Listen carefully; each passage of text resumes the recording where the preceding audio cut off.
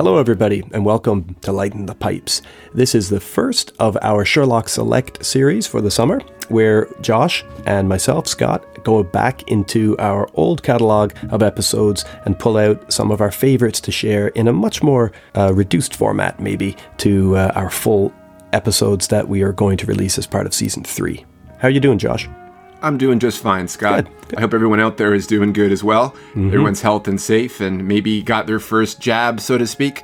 Mine's coming up soon, so I'm looking forward to that, getting back into civilization. I've already cut my hair, as Scott can see in the picture on video. Yeah, I likened myself earlier on with my long hair and beard as a Plantagenet king, although my mom called me a bum. So I'll go with Plantagenet king, thank you. What was the name of the hunter in The Devil's Foot? You remember that Sherlock story? That, the perpetrator who had the mane. The one in Cornwall. I remember. That's right, yeah. Oh, yeah. He was like the Richard Burton-esque explorer. That's right, yeah. Not the actor, but like the old explorer from like the Hemingway 19th figure. century. Yes, exactly. Yeah. Anyway, Sir Richard Burton. Looked a bit like that. Very good. I'll go with Plantagenet king, like Edward III or something like that. Not Edward II or something, but you know. So, Josh, what are we doing here? We're just having a little. What are we doing here? Well, essentially, we're sort of highlighting case files from Sherlock Holmes, and as well reminding everyone that while we did deal with other detectives so far, like Philip Marlowe and recently Didius Falco, for example, we're not forgetting where we came from, and that's Sherlock Holmes. Yeah. And so we want to remind you that we'll be going back to the world of Sherlock every now and then, maybe even revisiting, these things, some select stories all over again, or maybe even delving into a few of Jeremy Brett classics and giving our own analysis of them as adaptations. You never know. Aye, and we just thought it would be a nice way to kind of provide a few filler episodes while you're waiting for some of our bigger reads to share our highlights from our earliest season, which of course went through the Sherlock Holmes canon. And today, both Josh and I are going to give a little a reintroduction. I guess we're going to revisit and reintroduce a couple of our favorite stories throughout the summer. So this one we're going to go for is The Abbey Grange, which was published at the end of the Return of the Sherlock Holmes, if I'm correct. That's right. Your other story I think you chose, that's in The Last Bow, right? Yes. It's the Return of Sherlock Holmes. Yeah. This was from The Abbey Grange comes from the Return of Sherlock Holmes, the third complete set of short stories.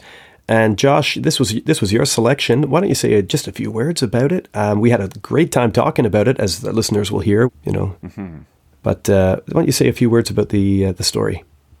Sure. It's a Sherlock Holmes adventure that you can kind of pick out random. And if you wanted to tell someone, if you want to read just a meat and potato Sherlock Holmes story, get a feel about what those stories are like. I mean, we have mentioned that for a novel, if you want to get into Sherlock Holmes, read The Hound of the Baskervilles. But if you just want to get a quick taste of Sherlock Holmes and what he's like, and have a really good whodunit, and something also kind of examine something culturally that was sort of becoming more and more apparent at that turn of the century time when it was written, such as what this story indicates is like domestic violence, essentially. This is a good story to read, and it kind of shows the mindset of Arthur Conan Doyle and how these particular stories that he wrote, Sherlock Holmes stories I'm referring to, were very advanced for their time in which they were written. Yeah, and this one particularly, Josh, contains a very famous opening, doesn't it? The opening where Watson is in bed and he gets woken up. And of course, you get the first, I think that is the only utterance of the game is afoot, if I'm not mistaken. That's right, yeah, and we talk about that on our episode, so we won't say too much about it here, but yeah, it's a really famous opening, and the case itself, it's kind of like a locked room mystery, sort of a locked room mystery. But headed to Kent anyway. Good old Kent, full of its English history, going back very, very way back, we should say. The whole Gothic kind of feel to the story. It's Abbey Grange, so it used to be, as they mentioned, one of the abbeys that was discontinued, or I think it might have been around the time when Henry VIII decided to steal all the money from the monasteries because the Catholic Church wasn't doing any good for him whatsoever at the time. Yeah. And this story has got some great character writing in it too, so I think it was quite an inspired choice on your part. We've got Holmes and Watson. Their relationship is quite nicely flushed out here. We've got moments of kind of Holmesian doubt and reconsideration on the train. Yes, and that it's little really moment of reconsideration, but Holmesian also spontaneity. Yeah, indeed. I'm really pleased that you selected this one for our little redux, if you can think of it that way, because I enjoyed reading it, and I think we had a really good chat at the time when we read it the first time through, and it's been fun to revisit it. So we hope, everybody, that you enjoy this, and we'll be back soon, of course, with our episode on Ellis Peters' A Morbid Taste for Bones. That's our next big episode coming very shortly. So for now, we hope you enjoy this replay of our earlier talk on the Abbey Grange from The Return of Sherlock Holmes. Enjoy.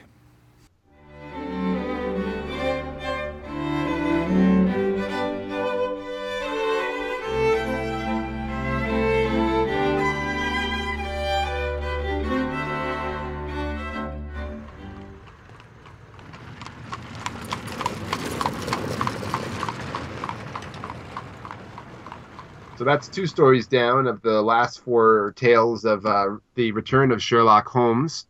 I will say with your musical choice there, that was more evocative of the Thames boat chase than it definitely was of that carriage ride that Holmes went on following the Doctor. I know. You may as well just have called like your local cable provider and been put on hold. That's how exciting the music would be for that chase. Yeah. You're right. And that kind of makes me think of my plot summary. I was talking about the adventure of the roadside assistance call.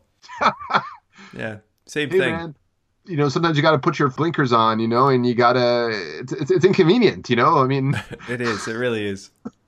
On to the adventure of the Abbey Grange. Is it appropriate to be saying the adventure of? That's the way my book has it written, and that's the way the Klinger edition has it written, but I see them referred to as just the titles, The adventures, yes. It depends on, I think, on what editions you have. To me, this is more of the mystery of Abbey Grange. I'll just say that right away. Well, the Goodreads Index review average for the adventure mystery of the Abbey Grange is 3.9 out of 5. And Matt gave it a 5-star review, saying, "There was a good story with a nice finish to this case. It's another instance where the often cold Sherlock uses his heart when pronouncing final judgment." Now, that's a soundbite I don't mind sharing. A lot of these we make fun of, a lot of these we pick up. Matt, good on you, buddy, because you're giving me something that is concise and articulate and shares an opinion. Exactly. He put all those 3 things into the review. Props to you, boy. Props to you. As opposed to this girl who I think confused her review on the Abbey Grange maybe with a personal ad. I like adventure. And then her name, which I think I'll keep out here. Are you sure it was a girl, or was that like Ralph Wiggum? I think it's a girl. I like adventure. I think it was a girl. Then I got this one, 2 stars. In almost all detective stories, there comes a case when the detective has to make a judgment call whether to acquit the criminal or not, to determine who's the bigger criminal, who did the bigger sin. This one's like that. 2 stars. And deep, yeah. And then Raoul with a 4-star review. Through the first part of the story, it was quite interesting. There was a brief disenchantment to encounter, but it was the only reasonable answer to all the quest. Was it? I don't know what that means. Bad English, maybe? I have no idea. Yeah, maybe. Anyway, my friend, The Adventure of the Abbey Grange, in the September edition of The Strand, 1904, and in December of Collier's in 1904. Collier's decided to defer the release of the final 4 stories of The Return to focus on having a huge Christmas issue. So that's the reason that this story, which was the 12th of 12, was published in sequence properly by The Strand, but Collier's in America decided to withhold it because they wanted their December edition to be a big seller. Of course. But I got a bit more information on that if you're interested. Capitalism. Huzzah. Huzzah indeed. On the 26th of April 1904, Doyle wrote to editor Greenhouse Smith and told him that Holmes was now finished. He had finished his 12 promised stories, and he could now rest. In fact, he wrote Requiescat pace, or rest in peace. It would appear, though, that this was Doyle's intended final Holmes story. There are several clues in the writing to suggest this, too, such as, and I'm not going to step on your plot summary, don't worry, such as, 1, the fact that Holmes tells Watson, or us, the readers, that he was going to write a textbook on deduction. The fact that Holmes is at his best, lots of vigor, lots of sophistication, and the fact that Holmes exercises extra-legal liberties in discharging Captain Croker. Anyway, we'll see what you think about it, because this isn't, of course, Holmes's last adventure. Doyle had one more commitment to come, and that came in the form of The Second Stain, which was a commission by his friend Sam McClure, and I'll say more about that in a few minutes when we get there. But basically, although this was supposed to be the end, McClure, an Irish publisher, friend of Doyle's, had offered him £75,000 at the time for 12 more stories, or £25,000 for a one-off novella, which is why we get The Second Stain, which was then pared down for a short story. But we'll talk about that next time. I didn't want to step on your toes too much. Oh, really? Yeah. Well, Second Stain, we'll talk about that for sure. I can definitely have seen that. Mm-hmm. Interesting. Let's move this puppy along, brother. Give me a plot summary on the Abbey Grange. So, we were talking about Lord Mount James and, him being a miserly son of a bitch in his own kind of way. Well, he's got nothing on Sir Eustace Brackenhall.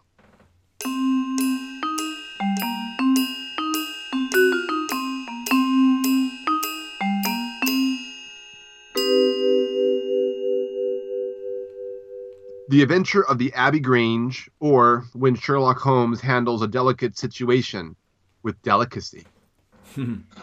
This yarn begins in media res with Hopkins, a.k.a. Lestrade 2.0, wiring Holmes and Watson out to Abbey Grange, an estate just outside of Chislehurst. I don't know where that is. The owner of the estate, Sir Eustace Brackenhall, has been murdered. His skull caved in by what appears to be a fireplace poker. 'Twas burglars, Hopkins offers, probably the Randall gang, given the M.O. Obliging to Hopkins in Scotland Yard, Holmes gets to work on his bloodhound skills, whilst Watson does this thing, his thing, I suppose, whatever that is. To be fair, Watson does have a tangible element in this story, as well as one could argue in other stories of this collection, and that is to simply sprout wood every time a delicate lady enters the picture. Yeah, he does do that. Poor guy, he must miss Mary something awful. Wait, is she dead at this time the story takes place? Never mind. With Watson's engorged description, the fierce blonde, blue-eyed Australian bride of Sir Eustace enters the picture. Can I just interrupt you for a second? Yes, sir. What does it say about us, and I don't mean us, me and you, I mean us humans, that a dick joke can always stop and get a laugh? We still have a bit more to go before Okay. we reach perfection like the Vulcan race. Okay, cheers. Spock would just shake his head right now. Anyways, with Watson's engorged description, the fierce blonde, blue-eyed Australian bride of Sir Eustace enters the picture. This headstrong Sheila, that's an Australian term for a woman, received a good walloping from the Randalls, the blow bruising her eye, keeping her senseless as her husband was killed just feet away from her. Lady Brackenhall had been found by Teresa Wright, her loyal maid and body servant that arrived with her from Australia when she was betrothed to Sir Eustace. She was tied up in a chair, bound by the torn bell cord in the dining room. The lady does not omit a single detail, except perhaps what actually happened to Holmes, describing how she saw through the large French window, looking into the lawn, the Randall gang entering the house, the elder Randall choking her out, his Homer to her Bart, punching her in the face to incapacitate her, and utilizing the frayed bell cord to restrain her from to the chair. Now, Sir Eustace, who was not a nice man, she admits, is rather a raging, abusive alcoholic who often berated her verbally and beat her, came charging into the room where he received the ultimate price for his heroism, a fatal blow to the head. Oh well, what goes around comes around. Let's just say the open and shuttedness of this case irks Holmes considerably, even more so than their slightly less irksome evidence of 3 wine glasses poured by the Randall gang after their break-in, and the commission of their murderous act. But Holmes is too pissed at a boring, clear-cut case like this one and huffs off with Watson trailing behind him back to London. Lestrade 2.0 has got this one. The Randall gang are the culprits. They just have to track the rascals down before they flee to America. Halfway back to London, Holmes' delayed powers of deduction kick in. I guess he needed that iOS upgrade after all. The 3 wine glasses, the B-swing being poured into the 3rd glass. Yup, this was another observation.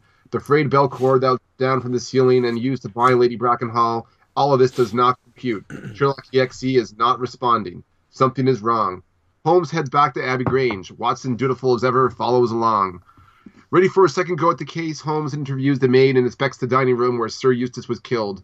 More nasty stories of the Vic pop up, the maid going into detail on the physical and verbal blandishments Sir Eustace put on his wife, including a corker of a tale regarding Sir Eustace setting Lady Brackenhall's dog on fire.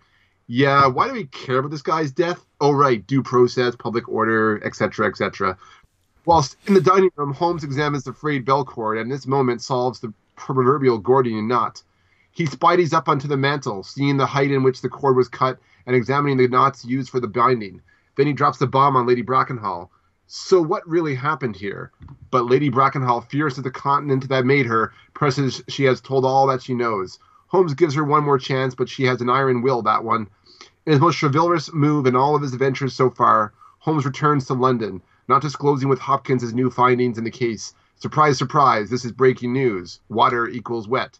He instead engages an inquiry based on the gathered clues and tracks down a Mr. Jack Croker, captain of the vessel Rock of Gibraltar, the same vessel that Lady Brackenstall traveled to England years before. He was first officer at the time when he made her acquaintance and fell in love with the lady. Oh, young love. It was not to be requited, at least not yet.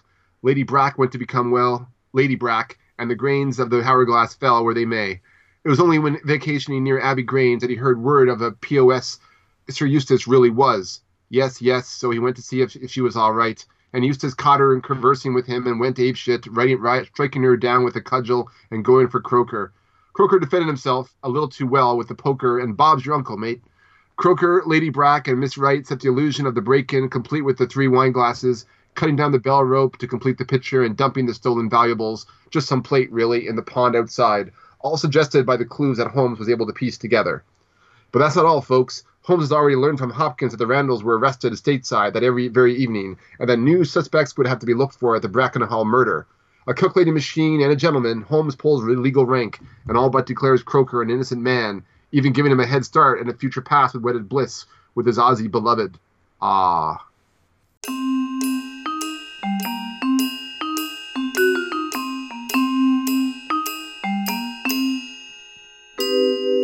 You know what?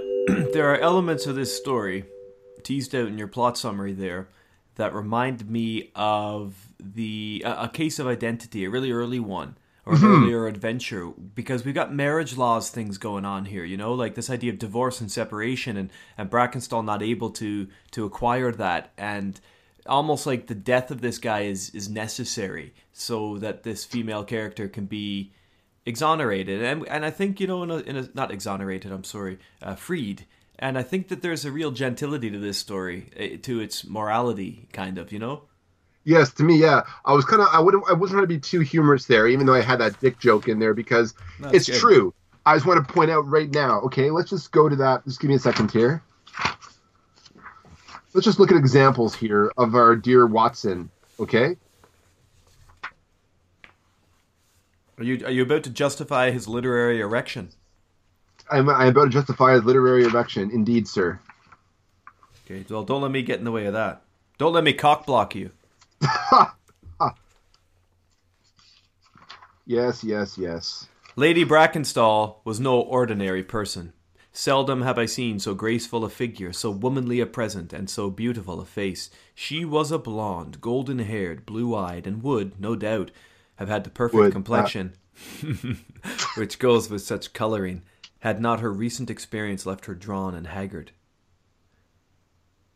The lady lay back exhausted upon a couch, but her quick observant gaze as we entered the room, and the alert expression on her beautiful features, showed that neither her wits nor her courage had been shaken by this terrible experience. She was enveloped in a loose dressing gown of blue and silver, but a black sequin-covered dinner dress was hung upon the couch beside her. I know we're jumping ahead to the next story, but this is the introduction of Hope's wife. A moment later, our modest apartment, already so distinguished in that morning, was further honored by the entrance of the most lovely woman in London. I had often heard of the beauty of the youngest daughter of the Duke of Belminster, but no description of it and no contemplation of colourless photographs had prepared me for the subtle, delicate charm and the beautiful colouring of that exquisite head. And yet as we saw it that autumn morning, It was not its beauty which would be the first thing to impress the observer. The cheek was lovely, but it was pale with emotion. The eyes were bright, but it was the brightness of fever. The sensitive mouth was tight and drawn in effort after self-command. Terror, not beauty, was what sprang first to the eye as our fair visitor stood framed for an instant in the open door. If that doesn't mouth tight and drawn and those kind of imagery, if that does not encapsulate Victorian sexual repression, I don't know what does. Yeah, you're good to point that out. And of course, we've got two, like you say. The next story also features a really beautiful woman that Watson can't seem to, let come into the home without describing that way. Yeah, he comes off a bit randy. Randy, yeah, he does. You know what I mean? Yeah, I got a few notes on this story before, or perhaps while we chew out our pipes. Yes. The first of course, this has got a really famous beginning, with Holmes waking Watson up and telling him to get moving. Right, come. Love it. The game is afoot. Yeah, it's great. Do you know where the game is afoot it comes from? I think you do. The game is afoot. Oh, from Shakespeare? Mm-hmm. Is it Hamlet? No. Starts with an H, though. Oh. Henry IV. Act Henry 1, IV, Scene 3, part, yes. part 1? Uh-huh. Yep. Though Elementary, my dear Watson, is more popularly known, it actually doesn't appear anywhere in the canon whatsoever. But this does, and that's pretty cool. That's pretty awesome, actually. Yeah, I forgot. Yeah, Henry IV, part 1. That's right. Anyway, it's a great start to the story. I really like the way the investigation begins, with that sort of impact. It gives the same effectiveness narratively to the way starting in the middle of a conversation can in a certain story or a certain setting. It just gives an immediacy to the action, and it's just a new way of doing something. And I'm glad at this stage to see him doing something new. Yes, like you get honestly like sick of that. Like every that Baker Street introduction, something they're sitting down talking about something, or Holmes making some amazing observation out of nowhere, and then all of a sudden Hopkins or Lestrade's at the door or something like that, or a client's at the door. You know what I mean? Mm-hmm. You see this bit. Where am I? He's talking. Yeah, Holmes is talking with Watson, right? And they're like. And Watson gets a little offended, right? Because Holmes is like, "Oh, Watson, you don't write these stories properly. You're all about the entertainment factor and not about the surgical details of deduction." And Holmes is like, "Well," or Watson says, "Why don't you write your own?" Right? And Holmes says, "Yes, I intend to," or whatever. In fact, I didn't know this until I read the annotations, but there are two stories coming up in the casebook of Sherlock Holmes that are actually written by Holmes. Interesting. So that'll be fun to get to those to see. Because at the very least, it shows Doyle doing something different, Yes. So it's cool to see that. I guess all I can offer is to watch this space, and we'll get there when we get there. We'll get there when we get there, indeed. Mm-hmm. I also thought it was funny. You mentioned in your plot summary the the cudgel of Sir Eustace, right? And, yes. It was his favorite cudgel. Now, I mean, I'm thinking to myself, like, okay, it's a simple thing, right? Just reading it on the page. But the fact that Sir Eustace has a favorite weapon of punishment, like, really enables us to side easily with his wife, right? Because if, say, the dog on fire doesn't already accomplish that. Yeah, no, yeah. In the adaptation, he drowns the dog. Oh, dear God. Yeah, the dog, like the dog's tombstone is found in the swamp. Like, it's really creepy. Anyway, I just thought, like, her abusive experience does draw some pretty serious sympathy from the reader. Oh, absolutely. And that's the whole point, is so that like this is a total example of the asshole victim, right? Yeah, totally. And we've seen it before too, haven't we, with the Crooked Man? The Crooked Man, yes. That locked room mystery. Yeah. Anyway, okay. Let me go first with the pipes. I'll say what I want to say here about the principals. It hasn't happened in a while, Josh, and I understand Watson had a reduced role kind of here, but I do like the banter. I do like. Yes. I do kind of like the chat between the two of them. I like his observations, even if they're a little juvenile, a little horny. I don't mind that because it's character drawing, right? Exactly. It hasn't happened in a while, and I like the way Watson came consistent. It's consistent. I like the way that Watson came in at the end, acting as jury, to the whole morality thing. Yes. I went full marks 5 for the principles here, and I realized that if I was in the middle of the adventures or the memoirs, I might not be going for a 5 here. But the fact is, I've been waiting for a tale for a while now where I feel there's a simpatico, there's an excitement, there's a reason to cheer for both of these guys. And it would have been, had Watson not been involved in the end with that sort of phony judiciary, it would have been a 4.5. But because Watson was given some agency and some credit by Holmes as the best jury imaginable, of course, he makes himself judge, but I went 5. I wanted to. I felt it was time, and maybe I can fault them, yes, but the aesthetics of it made me go 5. Well, to share your zeitgeist there, I had 4.5 originally for the principles, and I'll go for a full 5 on this too. I definitely agree with you. I love the agency of Watson in this story. I don't care if he sprouts wood. Good for him. That's agency to me. So that's agency. Yeah. Yeah, I think 5 is very, very fair, and I think it's the principles are the strongest part of this story. I actually also like the investigation as well, how it was laid out. There wasn't any kind of ridiculous twists to this story, and yes, it was kind of predictable in some capacity. I think Holmes was the game was indeed afoot, and everything about the energy of the characters in this story really compelled me to enjoy it. So 5 is a fair mark. Good. I also want to point out, that Holmes completely takes the law into his own little hands here, his own world, his own. I like that order. Lawless, that kind of like that neutral or that chaotic good. I guess if you use Dungeons and Dragons alignments. He's that chaotic good, you know what I mean? Like he's a force of good and in the world, but he realizes that the law sometimes justice can be blind because of how it has to adhere to law. Mm-hmm. And in order to have true justice, you have to make compromises that the court of law just cannot agree upon, for the sake of public order. But that's what makes humanity interesting, and that's why I think Holmes kind of stands out here in this story. Yeah, I agree with you. He has a lot of respect for Crocker, and you can see that. It's not written on the page, but you can see that because of his gestures towards him. And I like the way he says, you go away for a year, and then you come back when things have died down, and perhaps you can have this girl, this girl that you once had, and you've kind of saved her from the hands of villainy and abusive future. I like all of that stuff, but He's become a bit of a softie. Yeah, I mean, I guess that's not wrong to say that. But I also think back to The Study in Scarlet, where we had that wonderful description of Holmes's mind attic, and how he processes and organizes information, only retaining the important things that will trigger other important things. I feel like this is another great example of how we're dealing with a character that is on the autistic spectrum. And the reason I feel that way is because most people empathetically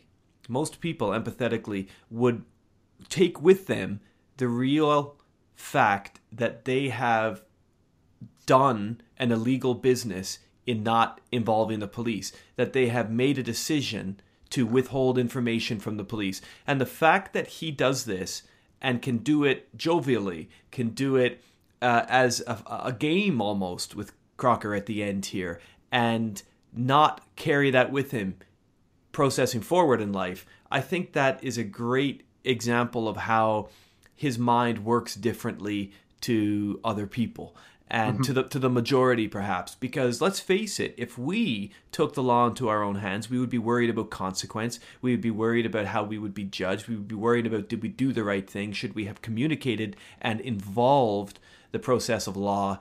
But he doesn't. And we know, because of his mind attic, because of the way he processes things, he will cast this to the side. He will not doubt himself. He will not have any sort of feeling of guilt or emotional remorse towards this decision. And I really like that character feature of him.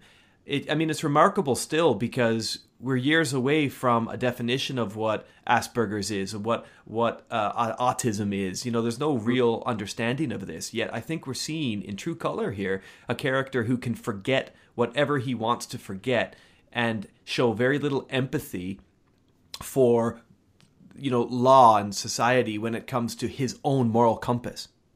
Yes, absolutely. I also feel that you're right on that score because I think too, you got to think about how he thinks, the calculating machine, I think he weighed the pros and cons as well. I mean, so Sir Eustace, who is a piece of shit, is killed. Yes, public order has to be maintained, blah, blah, blah. But at the same time, this will destroy the lives of Lady Brackenhall, most likely, as well as Croker, who really does not deserve it, for defending himself from a madman who actually has a favorite cudgel. Yeah. I think Holmes knew he knew logically what kind of character Sir Eustace was, and he knew that this investigation would end up being a case of the jurisprudence of misjudged jurisprudence. That to me it just seemed that it was the only option. And that's exactly goes on with the line of thinking about this spectrum, autistic kind of ideal that you have your own moral compass and you can cast aside that what he did was wrong. Mm-hmm. Even Watson is kind of shocked at how he pretty much lied to Hopkins by withholding information, and he said, "You think that was bad? That was a bad thing for me to do." And but Watson, which was another example, the bang on writing that Watson was given was, "I trust your judgment." This isn't just him following Sherlock Holmes along. This is him understanding how Sherlock is thinking and that being conveyed in the story. Yeah. And I think that's that also adds more reason to give the principles a 5.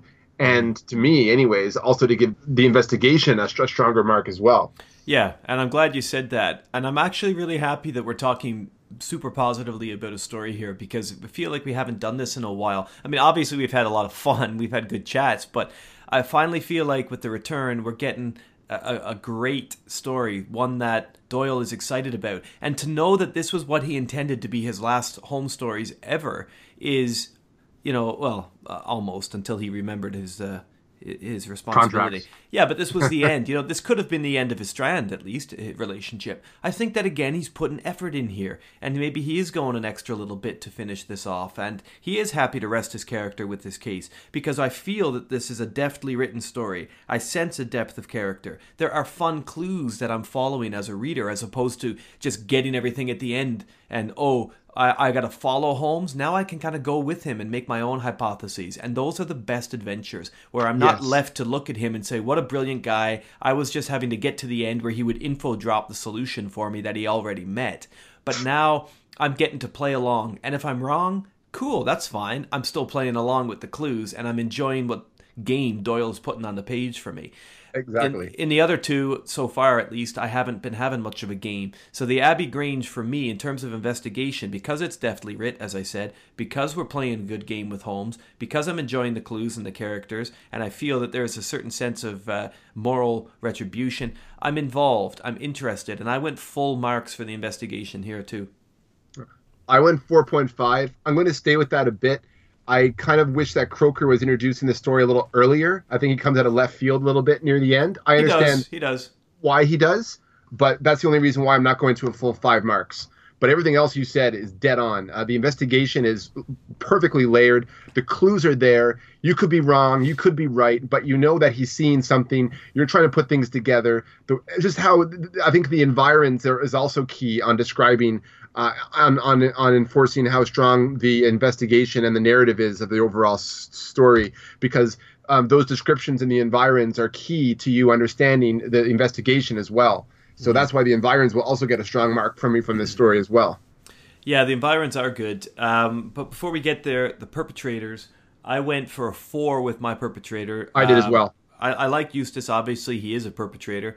Though he wasn't the one who crippled the striking blow, he was still complex enough that we looking at him as a hero/villain. Croker. Sorry. Yeah, not Eustace. Sorry, thank you. But I went for a 4 because it's working as part and parcel of the narrative investigation. It's good stuff here. I don't think any reader who's picking up this story would be disappointed. And I feel like finally I've got a tale that I could offer as a standalone episode of a great piece of work that shows off the character and what Doyle does at his best here. And so where everything minus like works, Hound of the Baskervilles. Exactly. There's kind of that flavor to it. So I went for a 4, and you two went for a 4? I did, yes. I kind of split on Croker, even Millie Brackenhall to an extent, as well as Lord Brackenhall on the whole, sharing the role of the perpetrator. So I think 4 is a good mark because Lord Eustace is a piece of shit. There wasn't really much complexity to him, but he was also the victim, so we never really got to know him too much. Croker comes in at the last act, and he's a Jefferson Hope type character in his own way, probably a little more noble. There are 2 or 3 like that. Yeah, there are. What was the name of the guy? The perp in the Cardboard Box. Remember the guy who ended up in a rowboat beating his wife and her boyfriend? Oh yeah, his name. He had a Jefferson in his name too. I can't remember, but he's kind of like a better version of him. Yeah, he didn't allow anger to take over him and make him the perpetrator. He was on the opposite end where the perpetrator was. Yeah. If you think about it. So really, the story is just them covering up the death of the perpetrator. In a sense, yeah, I think you're right, but that's okay, because we're having fun getting there. That's right. What did you say for environment? I give it a solid 4. Okay. I thought the description of the dining room of the French window, the wine glasses, the whole meeting between Holmes and Croker back at the apartment, all of those things, I think they were workmanlike, yes, and they weren't really full of overly great detail, but they were written well. And I think they helped provide the clues that we needed to piece the case together as we went along with Sherlock Holmes. So that's why I gave it a strong mark, because it helped the characters and it helped the story. Mm-hmm. And it did. And a lot of the clues within the environment, as you say, allowed Holmes to reflect and kind of reposition his thoughts. Like, I liked when they were on the train, and then at the platform, he turns because the penny drops with the bee swing in the wine, and he says, "No, we've got to go back. We've got to go back." And then he thinks about the bell cord particularly, and I'll get to that in a few moments. But all these little features that kind of creep back, and I really like that. Yeah. But the environment didn't speak quite as much to me as it did to you. I'm only a shade below you at a 3.5. Okay. But it was a good working part of the home itself, Brackenstall's home. Yeah, all of the things within that murder scene are quite good. Outside of that, I don't think there's really that much going on in terms of what we're getting and rendered. And 4 is probably a little generous, but I think overall, I just there's just strong elements of the story overall that I just think I think it's justified. Fair enough.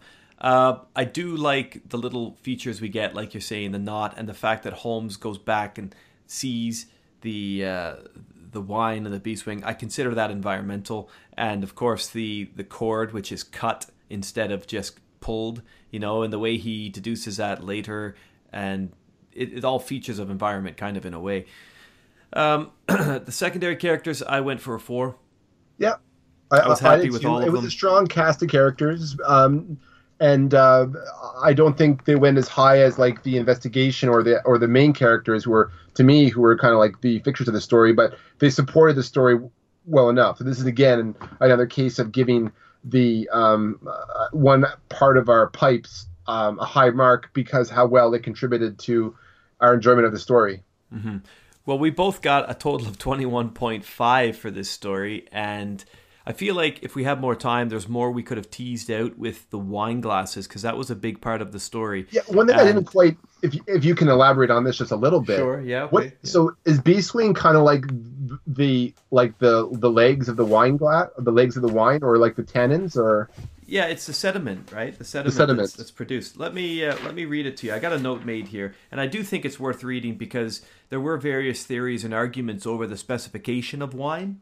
So allow me, if and it's only a short note, really. It makes me wonder, though. I wonder if Croker is kind of lying a little bit on how that wine was poured. Do you want us to not think that maybe they probably all had a glass of wine in celebration of that bastard being dead? Maybe, but this is how it's described, okay? Right. So Beeswing is a translucent, flaky film found in older wines, particularly those such as port, that are bottle-aged for many years.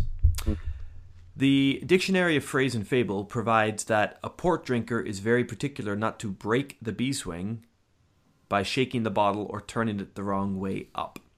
What was the wine in the glasses? The most important clue is the presence of the Beeswing, which generally manifests itself in crusted port, a rare and costly wine. But there are other telling signs.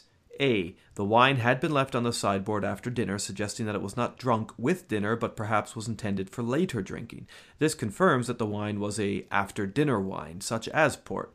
B. Sir Eustace was, quote, one of the richest men in Kent, according to Hopkins. His lifestyle was more nouveau riche than of the landed gentry, and he made a show of his wealth, used monogrammed paper, displaying a coat of arms and sporting a foppish nightshirt. Thus, despite the fact that he was a confirmed drunkard, and probably no longer particular about his own source of intoxication, for the sake of appearances, he would have stocked his wine cellar with the showiest, most expensive wines available.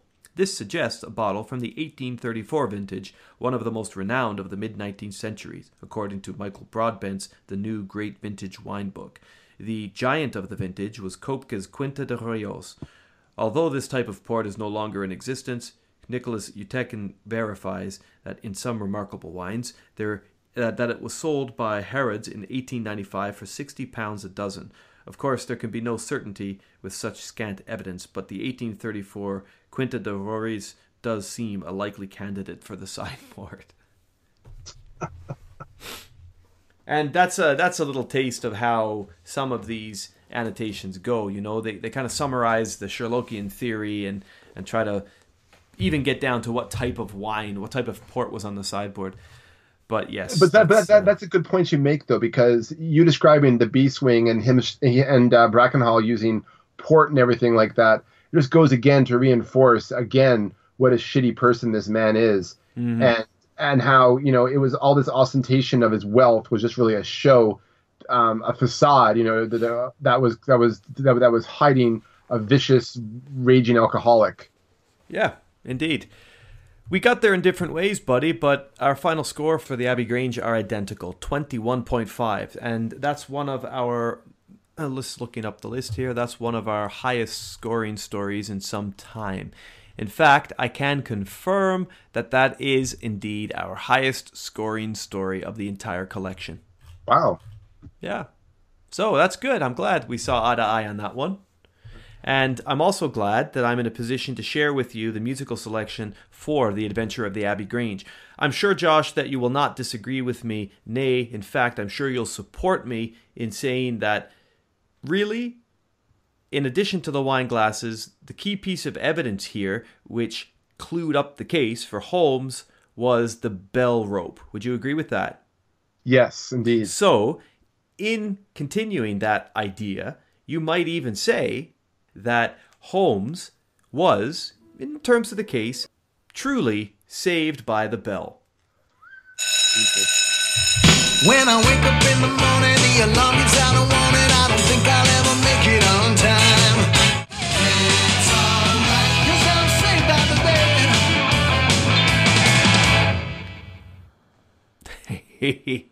bell. Gotta love that guitar solo near the end.